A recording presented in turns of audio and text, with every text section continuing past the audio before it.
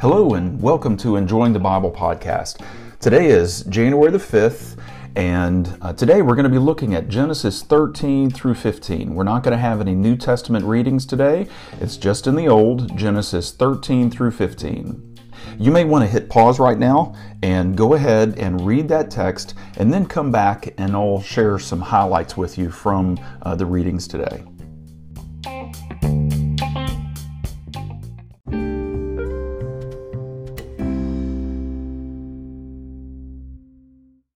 Okay, so as we look at Genesis 13, the big idea, the thing that this chapter is about, is the separation of Abram and his nephew Lot. We're told that there was a problem between the herdsmen, between Abram's herdsmen and Lot's herdsmen, and we learn of that in verse 7, chapter 13, verse 7. And because of this, Abram came up with the idea that they needed to separate. And so he let Lot know that whichever direction he wanted to go, Abram would choose the other. It was a given that as Lot, being worldly in his thinking, as he looked toward the Jordan Valley, which is lush, it's green, as he looked there, obviously he wanted to go there. And so he made a decision that seemed right in the moment and would eventually, and actually fairly quickly, prove problematic for him. But the one thing that I want us to look at, and actually just to consider as we look at the truth of Genesis 13, is that we serve a God who is sovereign. We serve a God who is sovereign, and what that means is that He does whatever He desires and nothing can stop Him. That He is fully in control. And because He is good, we can trust Him with that control. But how we see that playing out is that there was a problem, as we mentioned in verses 6 and 7. There was a problem between the herdsmen. There was conflict. The land was not able to support, according to Abram, the land was not able to support the two. And so he came up with the resolution and said, Lot, you choose, I'll do whatever you don't do. Now, we don't know what's going on in Abram's mind. We don't know if he is being passive. We don't know if he if he's tiptoeing around on the relationship and doesn't want to harm a relationship, and so he lets Lot do whatever he wants to do, and Abram, plays the martyr. We don't know what's going on in Abram's mind. But one of the things we do know is that when he simply let someone else make a decision, that Abram, being the person of faith that he was, he knew that God was going to make it right. He rested in God's sovereignty. And in fact, whenever you read, and you're reading Genesis 13, verses 14 through 18, you see that the Lord shows up, and the Lord, even after Lot makes his decision, and now Abram gets, the area that is like a desert. Lots of rocks, lots of sand, very little greenery, at least compared to the Jordan Valley. Even though that is now Abram's experience, God shows up and does not reprimand Abram for his decision to let Lot have that. He doesn't even reprimand Lot. God simply reaffirms His covenant, His promise to Abram. It's as if the decision that Lot made is irrelevant to the Lord. And I just want you to know that as we read that in Genesis 13, that regardless of what happens to us, regardless of what choices we make or that others make that we are impacted by, it does not affect God's control over our life. And we see that principle in Genesis 13. And so I just wonder if maybe some of you who are listening, you were dealing with some things. I wonder if some of you have had a parent who has made a decision and you are now living with the consequences, or a spouse or a child or a friend or a coworker, a boss. Someone has made a decision and you are living with the consequences, and you may be tempted to feel as if that it took God by surprise. You know that isn't true in your mind, but in your heart you feel as if that's true. I just want you to reflect on the truth of Genesis 13, that even when Abram passively allowed someone else to make a choice, that had no bearing at all on the fact that God is still going to do what God's going to do. So rest in God's sovereignty today.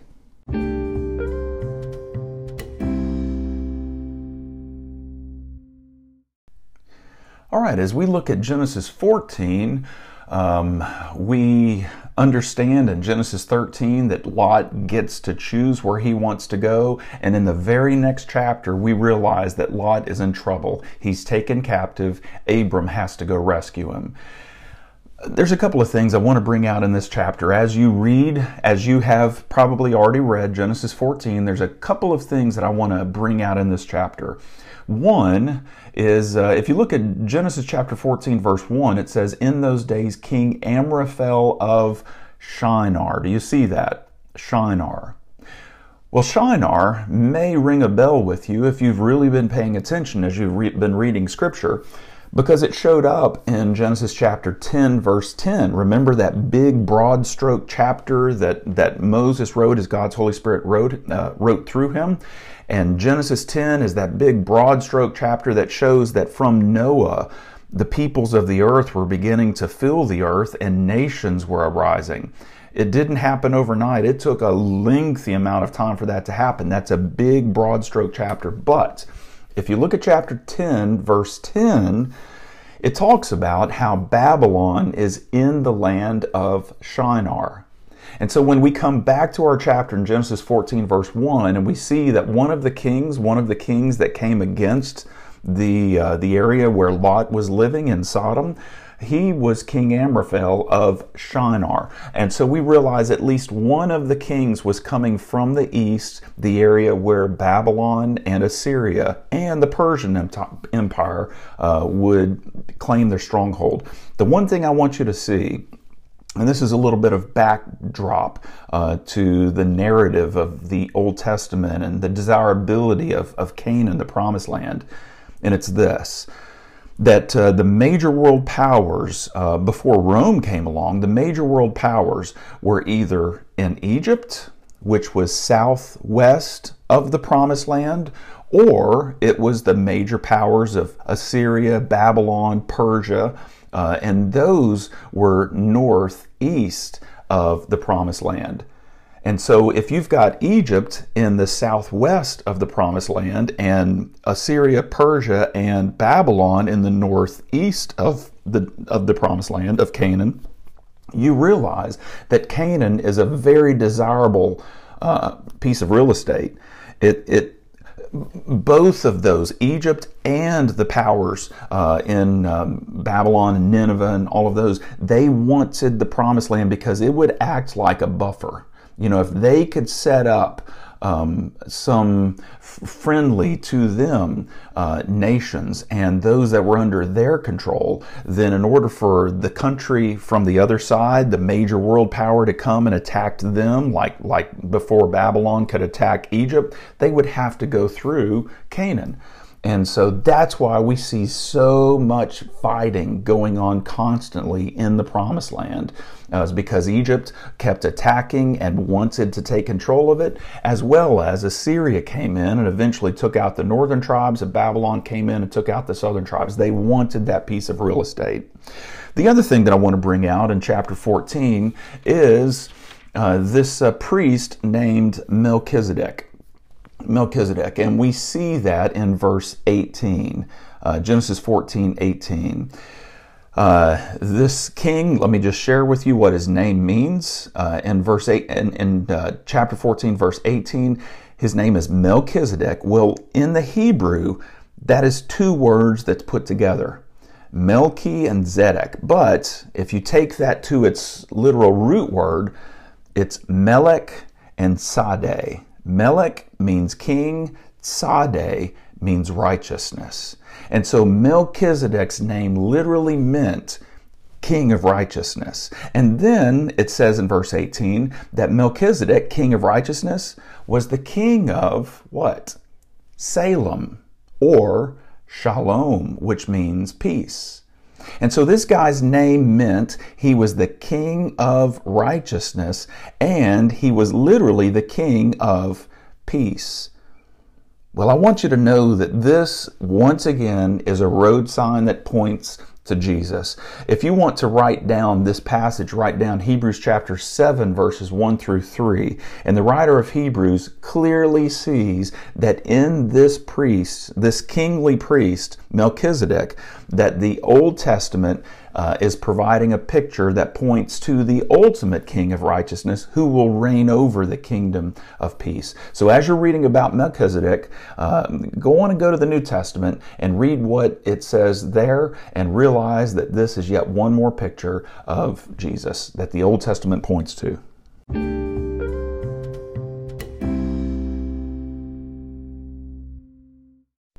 Okay, so we come to the final chapter that we'll consider this morning, and there's a few things that I want to bring out in Genesis 15. A few things I want to bring out in Genesis 15. The first thing is, as we look at the chapter, we realize that the big idea is, once again, God is making His promise, or the Old Testament word is covenant. He's making His covenant once again to Abraham, but in this chapter He does something that is powerful, and I want to bring that out to you. I want you to know, first of all, that as we read the first few verses, you heard, if you read this chapter already, you would have seen where God says in verse 1, "Do not be afraid, Abram, I am your shield, your reward will be very great." God is once again saying, I'm going to give you what I said I was going to give you. But what's Abram's response in verse 2? But Abram said, "Lord God, what can you give me, since I'm childless and the heir of my house is Eliezer of Damascus?" Abram continued, "Look, you've given me no offspring, so a slave born in my house will be my heir." He's talking to God and he's asking questions and he's saying, "God, I don't understand this. This doesn't make sense." Now, if your view of God is one where you feel as if He is all law, and if He is just always on the verge of getting angry and upset, then you will assume that what's going to happen in the rest of the chapters, God's going to reprimand and maybe even discipline Abram. But that's not what happens, because that's not the God that we serve. God is law, but He's also grace. In fact, when we see that God came in the person of the Son, in John chapter 1, verse 14, it says that Jesus was filled with grace and truth. The truth represents the law. Grace represents God's attitude toward us. And so, God is not upset. In fact, God continues to speak with Abram to build his faith. I just want you to know that there are so many instances in Scripture where God could have gotten upset at people, and He did not. Because they were legitimate questions. They weren't perpetually doubting. They wanted to believe. They just didn't understand, and so they asked the questions. The psalmist constantly was asking questions of the Lord. Even Thomas in the Gospels said, "I won't believe that Jesus is raised from the dead until I can put my hand in His side and see those nail prints in His hands." And when Jesus showed up, He didn't reprimand Thomas. He gave him the proof that he needed. And so I just want you to know that in your relationship with the Lord, pursue this relationship that Abraham had with the Lord, a friend of God. And if you've got questions, don't hide them. Open them up. Open them up to the Lord in prayer and ask Him, knowing that He's a loving Father that's listening and He wants to help you in your faith. I also want to point out a huge verse in Genesis 15, and it's verse 6. In fact, it's underlined in my Bible. It may be underlined in yours. Verse 6 says this: "Abram believed the Lord, and He, the Lord, credited it to him," Abram, "as righteousness." And so that verse says Abram believed the Lord said He was going to give him an offspring. He was going to give him offspring through his body. And Abram believed God. He believed His promise. He rested in that promise. And as a result, God credited him with righteousness. Now I want you to write this passage down. I want you to write down Romans chapter 4, verses 1 through 5. Romans 4, 1 through 5. And I want you to really look at verse 3. Why verse 3? Because Paul, as he wrote to the church at Rome, quoted this verse. He quoted this passage in Romans chapter 4, verse 3. But if you look at the context in verses 1 through 5, what Paul is doing is he is saying that this verse, Genesis 15:6, when Abram believed God and God credited Abram with righteousness because of his belief, that in this Paul sees that this is how God credits us with the righteousness of Christ. We don't work to achieve it. We don't work to try to maintain it. It is faith. As we believe in Him and trust in Him, then He credits us with His righteousness. That's how we're saved. We're not just forgiven. We're credited with the righteousness of Jesus. And how do we get that forgiveness? How do we get credited with righteousness? We trust. And by the way, if you've got a pen and paper handy, I just want to give you the 3 acts of faith. And this is something that has been church tradition for many times as Christian theologians and pastors and Christians have looked at faith and asked the question, what is it? They have generally agreed that it is 3 things, 3 acts. The first is knowledge of the truth. You know, you can't have faith in something if you don't know it, right? And so the first thing is the knowledge of the truth. In order for us to be saved and to trust in Jesus, we have to know the truth about Jesus and the gospel and how He died on the cross to pay the sin debt of anyone who will trust in Him. You have to have the knowledge. So that's the first act of faith, is knowledge of truth. Number 2 is belief in that truth. And whenever I say belief, I'm talking intellect. That we must understand what that truth is and must believe it in our mind. Must believe it in our mind. We must understand it in a way, we must embrace it in a way that's understandable to us, so we believe it. And then 3, we trust or rest. It's not enough just to believe it in our mind. We have to trust in that and rest in that. And so this is what Abram did. He had the knowledge of the truth. What was the knowledge of the truth? God was promising that He was going to give Abram an heir, and God was going to fulfill the covenant. And so with that knowledge, step 2, Abram intellectually believed God.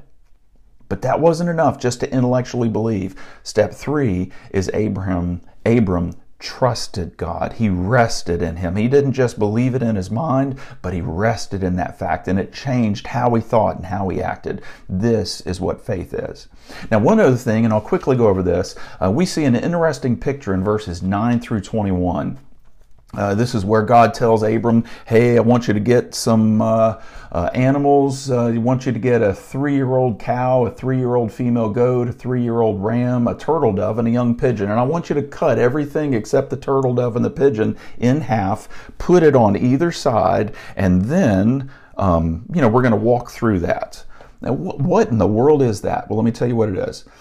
It was a solemn covenant. It was a ritual that they would have done at that time. And what the picture was is the 2 people who made a covenant, they would walk through these severed pieces of animal. They would walk through those. And the picture is that if either you or I break our side of the covenant, if we break our side of this deal, this promise, then let this happen to us.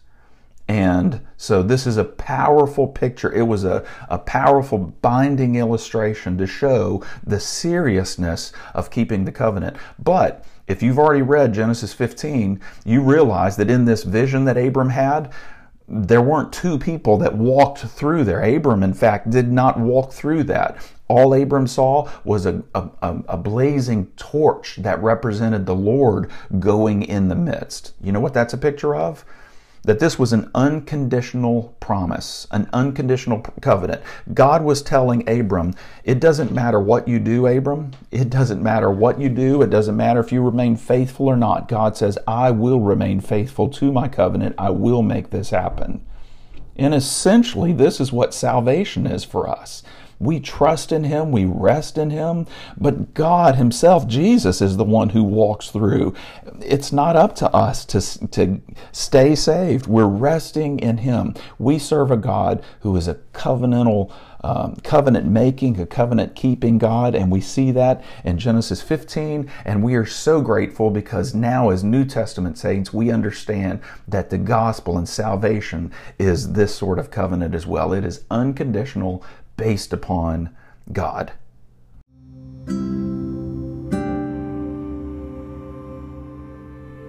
Let's pray. Lord Jesus, we come to you and we thank you that as we read in the Old Testament, in Genesis chapter 15, we realize that it was simply an act of faith, of trusting in the Father, that enabled Abram to be credited with righteousness, that not only was he forgiven, but he was credited with righteousness. And Paul makes it clear that that he stands as an illustration for us, that as we trust in you, Jesus, and what you did for us there on the cross, and as you vacated the tomb, as we rest in you, that you forgive us of our sins and you credit us with your righteousness, so that when the Father looks at us, he doesn't see a sinner anymore. He sees someone who has obeyed the law because we are credited with your righteousness. But Lord Jesus, I also thank you so much for the powerful picture in Genesis 15 as the Father walked through, in that vision, walked through that ghastly scene to picture how committed he was to fulfilling his end of the covenant. And I thank you, Jesus, that as it were, you have done that very same thing, that my salvation is not resting upon me, it's resting upon you and your promise that everyone who believes will not perish but have eternal life. Thank you that I can rest in that. Thank you, Jesus. Amen.